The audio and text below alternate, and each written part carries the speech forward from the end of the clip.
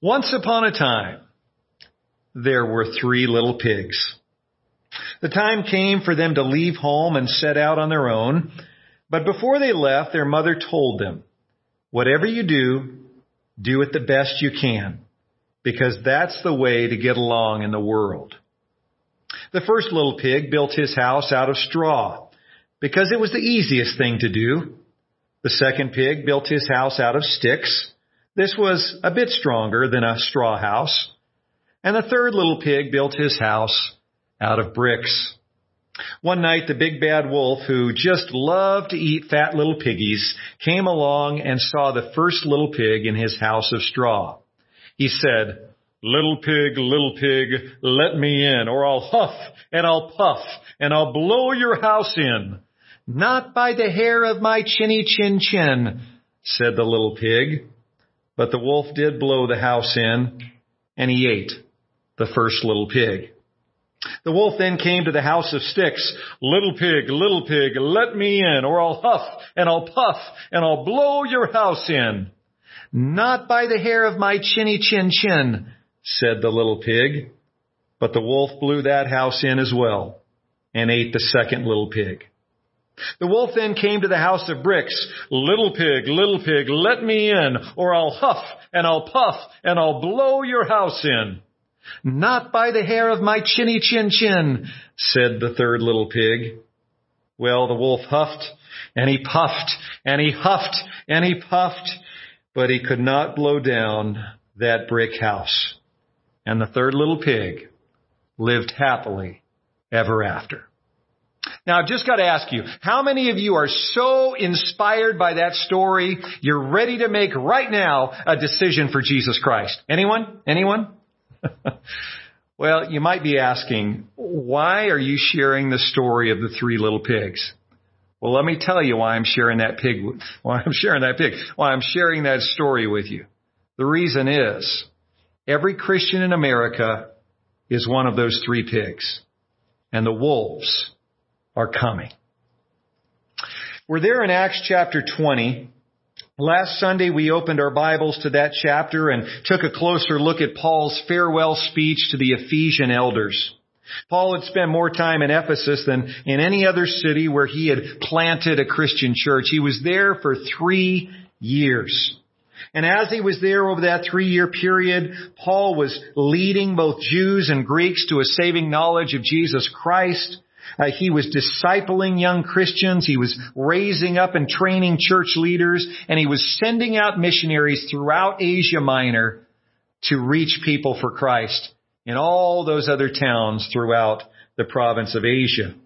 But in Acts 20, knowing that his days on earth were numbered, Paul said his final goodbye to those Ephesian church leaders. The Holy Spirit had revealed to Paul that prison and hardships were around the corner. And because of that, he was certain that he would never see those Ephesian church leaders ever again. Paul was heading to Jerusalem, where he would be arrested and imprisoned. And within a few short years, an executioner would come into Paul's Roman prison, escort him out of that jail cell, and hack off his head. Paul would be martyred for his Christian faith. Well, there were so many things Paul wanted to share with the Ephesian church elders before he stepped onto the ship's gangplank and waved goodbye to them for the last time. And one of the most important things he wanted to share with them was a warning. And that's what I want to highlight today as we're in Acts chapter 20. We're going to pick up partway through his speech to those Ephesian elders in Acts chapter 20, beginning in verse 28.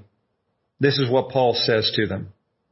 He says, if I can get to the right verse here, "Keep watch over yourselves and all the flock of which the Holy Spirit has made you overseers. Be shepherds of the church of God, which he bought with his own blood. I know that after I leave, savage wolves will come in among you and will not spare the flock. Even from your own number, men will arise and distort the truth in order to draw away disciples after them. So be on your guard. Remember that for 3 years I never stopped warning each of you, night and day. with tears. May God bless us as we study His Word together today. Well, back in June, we took a closer look at Paul's mission to Sin City, the city of Corinth over there in Greece. And remember that after we studied his ministry there in Corinth, we took 1 week to allow this truth to sink in. We today, in 2022, living in the United States of America, are similarly living in Sin City. Corinth was Sin City in Paul's day, and we, in a sense, are living in Sin City in our day. Our culture is caught up in this downward spiral of sin, and much of that sin is seeping into the church. Right? Wouldn't you agree? That sin is seeping in. Similarly, I feel led today to take a little time to let another reality sink in. Just like the Ephesian Christians, we do have savage wolves among us. They're not just coming at us from the outside, from beyond the four walls of the church building. Those savage wolves are already here. Now, one of the dangers with any sermon is to jump to the application too quickly, so I want to take a few moments to make sure we understand how God intended this warning of Paul's to be applied to the church in Ephesus in his day. That was the first audience that heard this message. We need to understand what Paul was getting at when he warned them about these savage wolves that were coming to their church. And then once we understand that, we can begin to apply how this speaks to us today and to our church. Well, we get a pretty clear picture of Paul's warning as we look at what he writes later in the New Testament, as he writes a letter to the Ephesians. And in his first letter to Timothy, we read in the early verses of 1 Timothy that Timothy was strategically placed by Paul in Ephesus to help guard them against this false teaching that was infiltrating the church. And so we can go to the book of Ephesus, we can go to the book of 1 Timothy, and we can also go to the second chapter of Revelation where Jesus himself writes a short letter to the church at Ephesus. We can go to those three places to determine what savage wolves were coming after that church. A few quick examples. If you look at Revelation chapter 2, verses 4 through 5, we see that the Ephesians' love for God and for each other was growing cold. Jesus flat out tells them in Revelation 2, he says, I hold this against you. You have forsaken your first love. Remember the height from which you've fallen. Repent and do the things you did at first. If you do not repent, I will come to you and remove your lampstand from its place. And this was Paul's heartfelt prayer for the Ephesian Christians in Ephesians chapter 3. He writes, I pray that you, being rooted and established in love, may have power together with all the saints to grasp how wide and long and high and deep is the love of Christ, and to know this love that surpasses knowledge, that you may be filled to the measure of all the fullness of God. Notice how love is emphasized in both Paul's prayer in Ephesians 3 and Jesus' rebuke of the Ephesian Christians over in Revelation chapter 2. It seems clear that as time passed, certain leaders and influencers within the Ephesian church were distracting the Christians from keeping the main thing the main thing. Paul says it this way in Galatians chapter 5 verse 6. He tells the Galatian Christians, the only thing that counts is faith expressing itself through love. I remind you of this a lot here at Impact. Christianity can be boiled down to these three things. Number one, trust God. Number two, love God. And number three, obey God. You've got to trust Him, you've got to love Him, and you've got to obey Him. If you're not doing those three things, that ain't Christianity, because that is Christianity in its simplest form.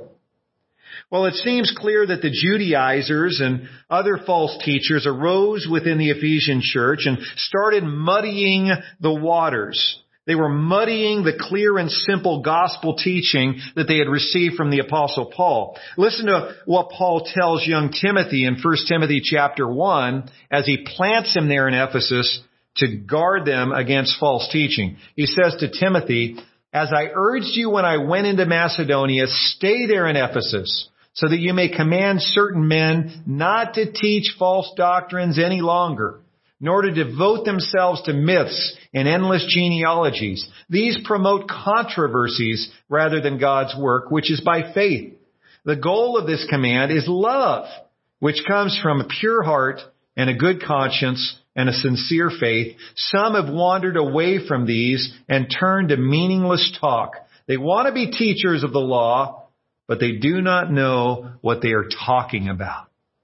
And so notice what Paul is doing in that warning. He's warning them against these false teachers, these savage wolves who would arise within the Ephesian church and lead Christians down doctrinal rabbit trails that pulled them away from the pure gospel of Jesus Christ. Those false gospels, those false teachings would send them down the rabbit trail where they wouldn't fully trust Christ and wouldn't fully love Christ and wouldn't fully obey Christ. False teachers always chip away at least one of these: faith, love, or obedience. I would say without fail, a false teacher always chips away at least one of those: faith, love, or obedience to Christ. Remember that. Now that we know which savage wolves arose within the Ephesian church in Paul's day, now we can jump to the application. Who are the savage wolves in the American church today? Now, this list I'm about to give you is not exhaustive, but I want to share with you over the next few minutes 10 savage wolves that have already infiltrated the Christian church in America and are wreaking havoc, pulling people away from Christ and getting them onto these rabbit trails that pull them away from the pure gospel of Jesus Christ. So I want to share these 10 with you. Now, some of these savage wolves are physical predators who do physical damage to Christians. All of these 10 are spiritual predators who do spiritual damage to Christians. They have all divided churches. They've all led Christians down dangerous rabbit trails that once again pull them from Christ and pull them from the pure, unadulterated gospel of Jesus Christ. Well, let's dive right in. Savage wolf number 1. The sexual predator who says, "You can trust me," when all the while he is abusing women and or children in the church. Now, this is something we don't like to talk about. We'd rather ignore it and not address it, but it is a real issue in some churches in America today. Over in 1 Samuel chapter 2, and by the way, with each of these 10 savage wolves that we're going to talk about over the next few minutes, with each of them I'm going to give you at least one scripture to let you know without a doubt in God's Word, He warns us about all 10 of these predators, all 10 of these wolves who would come after His people in the church. In 1 Samuel chapter 2, the Jewish high priest was Eli there in Israel. And Eli had 2 sons who, after they became adults, also became priests there in Jerusalem. Their names were Hophni and Phinehas. They served as priests there in Jerusalem. God's Word doesn't beat around the bush when it says in verse 12 of 1 Samuel 2, Eli's sons were wicked men. They had no regard for the Lord. And part of their wickedness is described in verse 22 of 1 Samuel chapter 2. It says, they slept with the women who served at the entrance to the tent of meeting. So wrap your mind around this. Certain women would come to worship at the temple, and they would come to serve the Lord there at the temple, and Hophni and Phinehas seduced them. If they thought those women were particularly good looking, they would seduce them and get them in bed. That's a wicked abuse of their power. And God punished them for it. They were both killed in battle on the exact same day. Well, we'd like to think that there aren't any Hophnis or Phinehas's in the Christian church today, but sadly there are. There are. It's not just the Catholic Church that has had its fair share of sexual predators in recent years. A little bit closer to home, more than a few evangelical churches have had this issue as well. The spotlight in the past few months has been on the Southern Baptist Convention. The Southern Baptist Convention is the largest evangelical denomination in the United States. And it came to light just a few months ago that some of the higher level leaders in the Southern Baptist Convention over the past 20 years had been sweeping some sexual abuse under the rug. They didn't want it to taint their denomination's name, and so they staged a bit of a cover-up of sexual abuse that took place at the hands of a few of its pastors. Well, is sexual abuse common among Christian pastors? I'm convinced the answer to that question is a resounding no. I do not think that sexual abuse by pastors in evangelical churches is common in America, but it does happen. And we need to be on guard and call it out when it does happen. Sexual predators are wolves in sheep's clothing. Let's take a look at savage wolf number 2. The embezzler who says, I handle church finances with the utmost integrity, when all the while he or she is stealing donations. Even Jesus himself dealt with this problem among his 12 apostles. Did you know that? Over in John chapter 12, verse 6, we read, Judas Iscariot was a thief. As keeper of the money bag, he used to help himself to what was put into it. This past week, I came across an article from an officer at a bank that deals primarily with Christian churches, and he cited several examples of churches that in his experience, he personally dealt with these churches that had some sort of financial predators within them. There was the usher who collected the offering in the balcony of a certain church. And almost on a weekly basis, after collecting that offering, he would make his way down the stairs from that balcony. And as he was going down the stairs, he would reach into that money plate and help himself to the cash, shoving it in his pocket. There were also those 2 individuals in 2 separate churches, a bookkeeper in one church, a treasurer in another, who were both prosecuted and sentenced to 8 years in prison for embezzling thousands of dollars from their churches. So we ask the question, is embezzlement common among churches? Well, studies have shown that it's actually quite common in the Catholic Church. It's very common in the Catholic Church. It's less common in Christian evangelical churches, but it does happen. And we need to be on guard and call it out when it happens. Financial predators are wolves in sheep's clothing. It's one of the reasons we try to be very careful with handling tithes and offerings at our church. We try to have a checks and balances system where it's not just one person who writes checks. It's not just one person who counts the money that comes in on a Sunday morning. We have a checks and balances system to minimize the chances of any sort of financial impropriety taking place. Savage wolf number 3. Now, as we get into these next 8, they're less physical predators in the church than being spiritual predators in the church. And so those first 2, sexual predators in the church, financial predators in the church, those do real physical damage to Christians. These other 8 primarily are doing spiritual damage. So savage wolf number 3, the narcissist who says, look at me, look at me, look at me. What does Jesus say? Well, over in Matthew 23, Jesus levels 7 woes against the Jewish leaders. And right before he does, he tells the disciples in verses 5 through 7, everything the scribes and Pharisees do is done for men to see. They make their phylacteries wide and the tassels on their garments long. They love the place of honor at banquets and the most important seats in the synagogues. They love to be greeted in the marketplaces and to have men call them Rabbi. Well, unfortunately, There are some big egos in the church today as well. And pride cometh before the fall. One of the problems with a big ego in the pulpit is that the pastor can get a bit of a Messiah complex.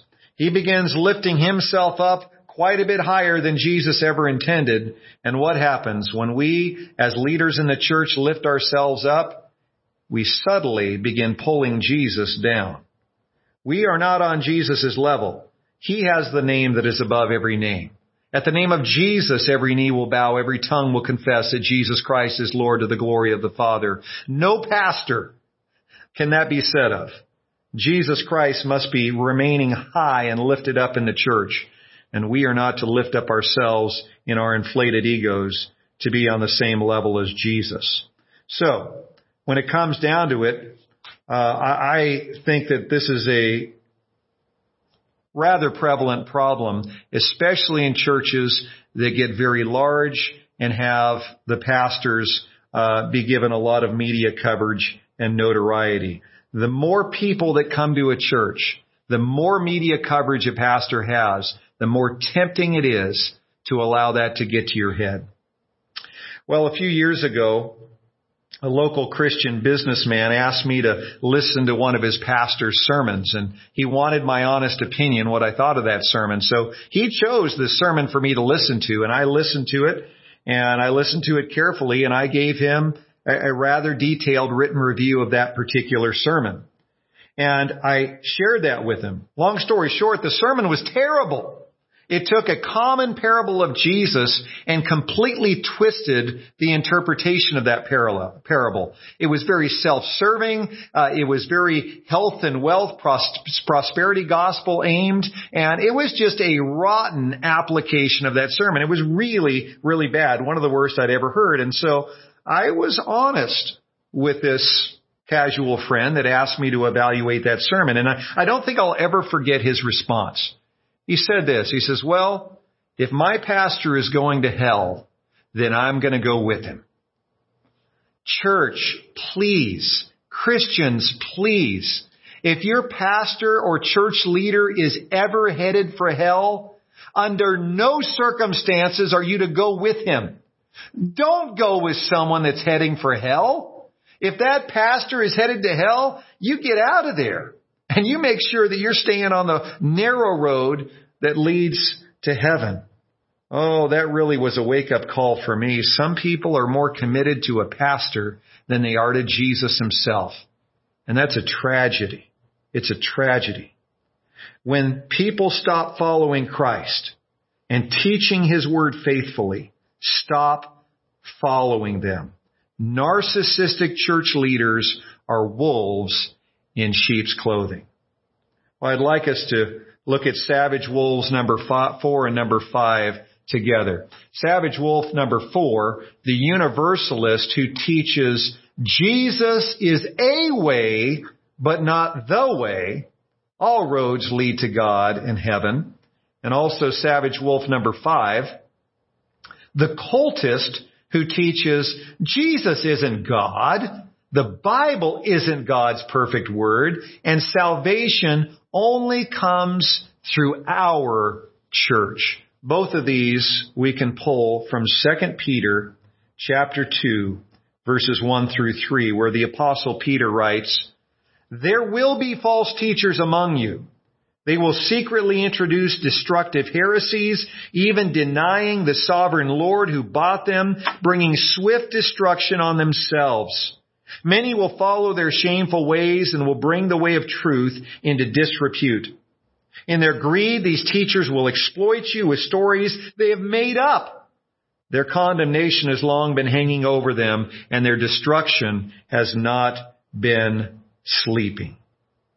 Well, I wish we had a bit more time to tackle these two savage wolves in the church today, because there are literally millions of Christians across our nation who have gotten pulled away from good Bible-teaching churches by so-called Christians who have either claimed that Jesus is one of many ways to heaven, or that salvation requires Jesus plus something else, or Jesus plus someone else. For example, Jesus plus the Mormon Church, or Jesus plus the Watchtower Bible and Tract Society, along with your local Kingdom Hall down the street. Well, both universalism and cults strip Jesus Christ of His power and His authority. He is presented as great, but not that great. He is presented as eternal, but not as the eternal God. He is presented as a Savior, but not the Savior. He's not the one that every knee will one day bow to and every tongue will one day confess as Lord and Savior.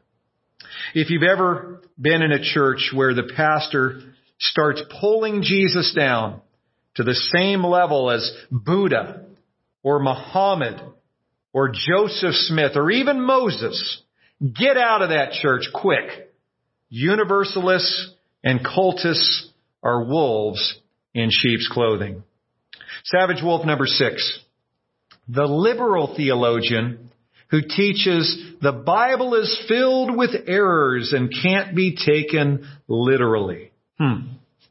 Listen to what Peter writes in 2 Peter chapter 3, verses 15 and 16. The Apostle Peter writes, "Our dear brother Paul also wrote you with the wisdom that God gave him.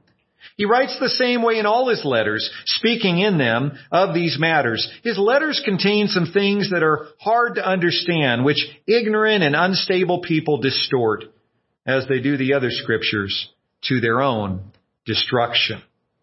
Well, it's pretty sad to realize that in recent decades, more and more Christian Bible colleges and seminaries across the country have distorted the Word of God.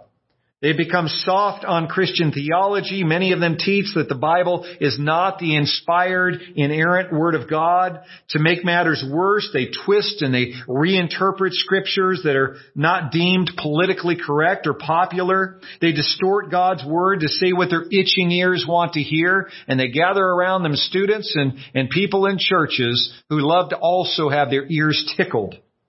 You got to watch out. They are wolves in sheep's clothing. Liberal theologians are wolves, twisting, distorting, and maligning the Word of God, and oftentimes distorting Jesus Christ Himself. Well, for the sake of time, we'll go through these last 4 pretty quickly. Savage wolves, number 7 and 8, I want to look at together because they're based on the same verse, Jude, verse 4. Savage wolf number 7, the hedonist who says, "Do what makes you happy. God will forgive you." And then savage wolf number 8, the LGBTQ activist who proclaims, "God accepts and affirms your gay lifestyle." Listen carefully to this little red book in the New Testament, the book of Jude. It's just one chapter, so we don't call out a chapter when we reference a verse in Jude. It's simply Jude, in this case, verse 4. Look at what it says in verse 4 of Jude. "For certain men whose condemnation was written about long ago have secretly slipped in among you. They are godless men who change the grace of our God into a license for immorality and deny Jesus Christ, our only sovereign and Lord." In recent years, there have been a growing number of Christian leaders and churches who turn a blind eye to most sexual sins. And as they do that, they proudly wave the rainbow flag. 20 years ago, I visited a church here in the Victor Valley that was, in a sense, a gay church. It was proud to display the rainbow flag in their church. But it was a dinky little church off the beaten path in a kind of forgotten strip mall off of Bear Valley Road. Fast forward 20 years, and now there are churches really all over the nation who don't hide in the corner somewhere. They proudly display the rainbow flag. They proudly proclaim to openly support the LGBTQ lifestyles and the LGBTQ political agenda that goes with it. Hedonistic Christians are very good at making excuses for sin and watering down what God's Word teaches about wickedness and judgment and hell. They view God's grace as a get-out-of-hell-free card. They think that they can live like hell and get away with it because, hey, the grace of God is great enough to cover my disgrace, right? Well, be on your guard. Steer clear of churches that call good what God calls evil. Hedonists and rainbow flag flying churches are wolves in sheep's clothing. Savage wolf number 9, the legalist who teaches, follow all my rules, while largely ignoring Jesus' call to love God and people. To love God and people. Well, in Matthew 23, verses 23 through 24, Jesus levels this woe against the religious leaders of his day. Woe to you, teachers of the law and Pharisees, you hypocrites!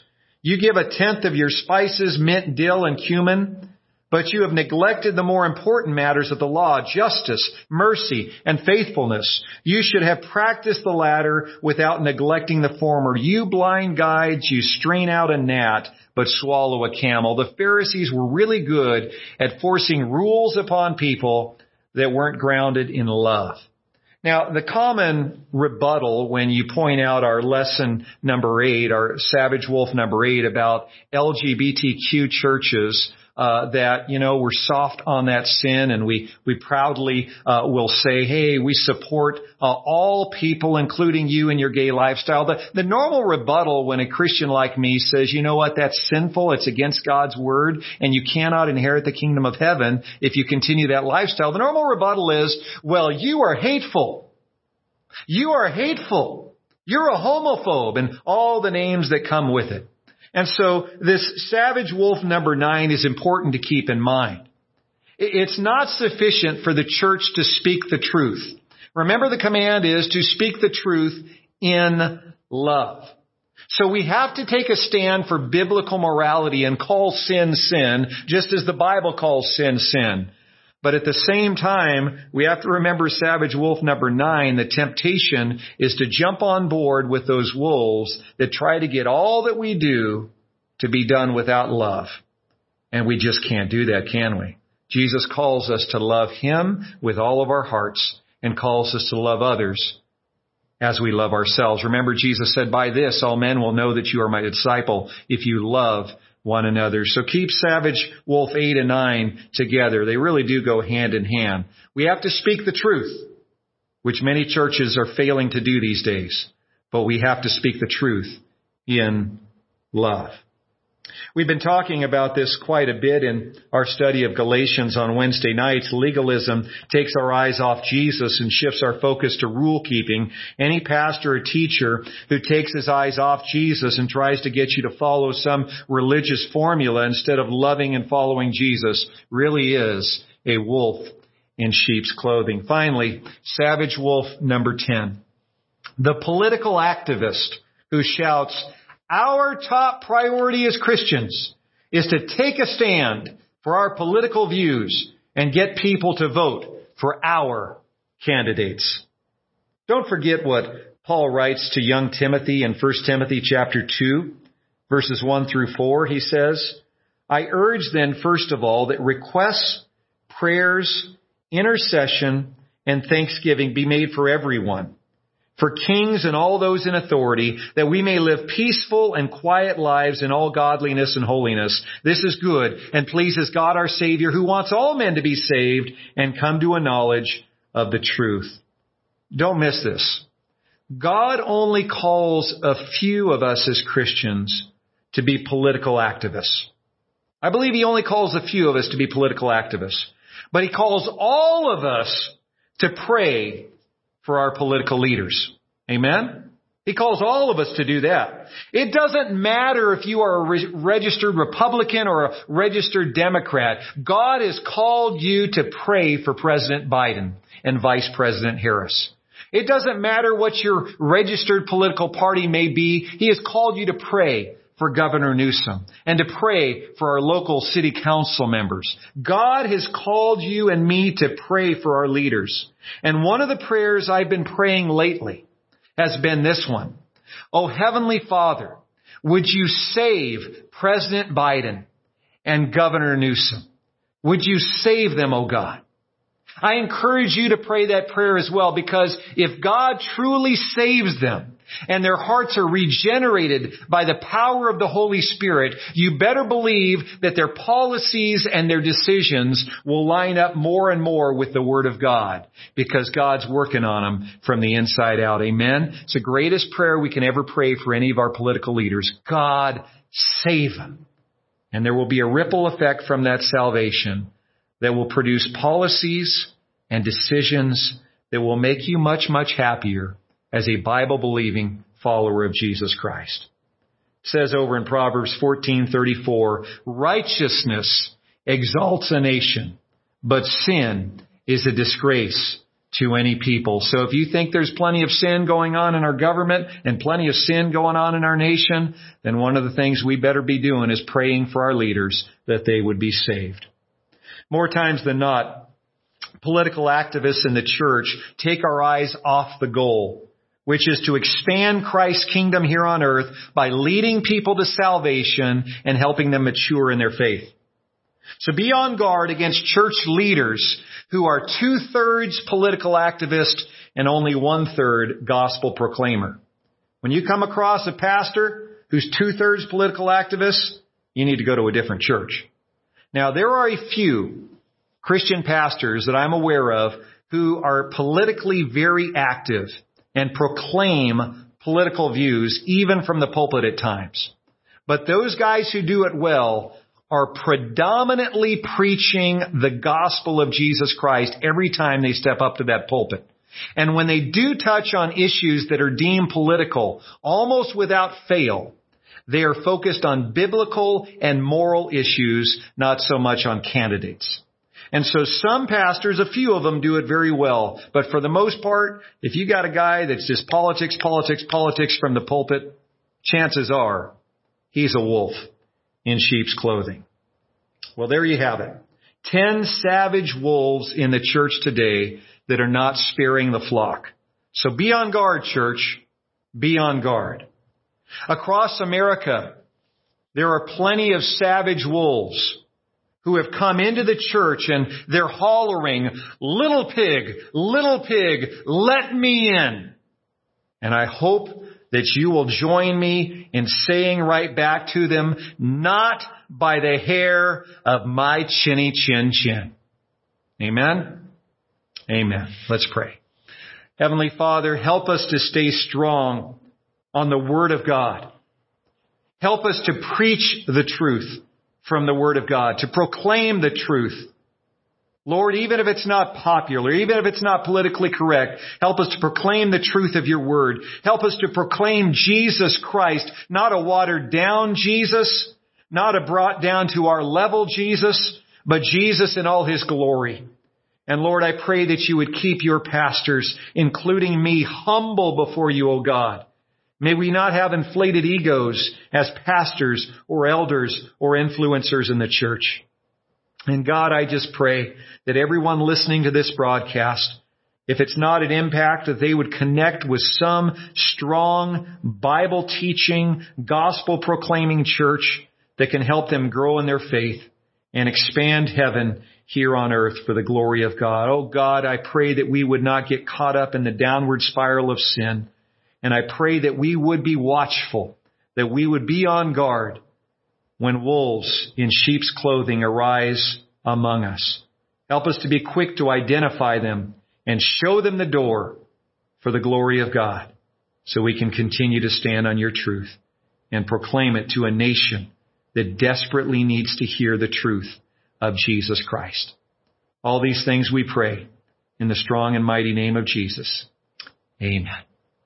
Well, we are so glad that you've been with us today. If you are not a believer and follower of Christ, I just want to share quickly the ABCs. A, you need to admit that you're a sinner and that you can't make it to heaven on your own. You need Jesus. You need to believe that Jesus Christ is the Son of God and that He's your only way to make it to heaven. Believe in Him. Trust in Him.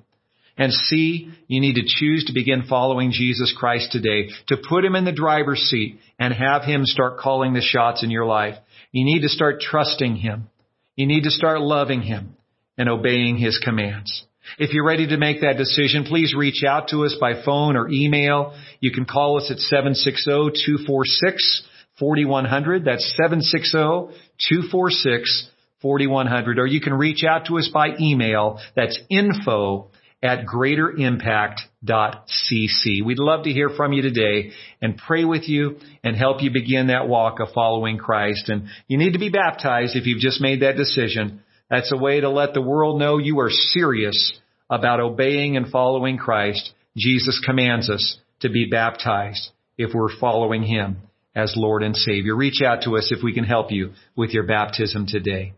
Well, God bless you as you walk in obedience to God's Word, as you trust Him and love Him with all your heart. Look forward to being with you next weekend. Share this broadcast with others that you think will be blessed by it, and we'll see you next time.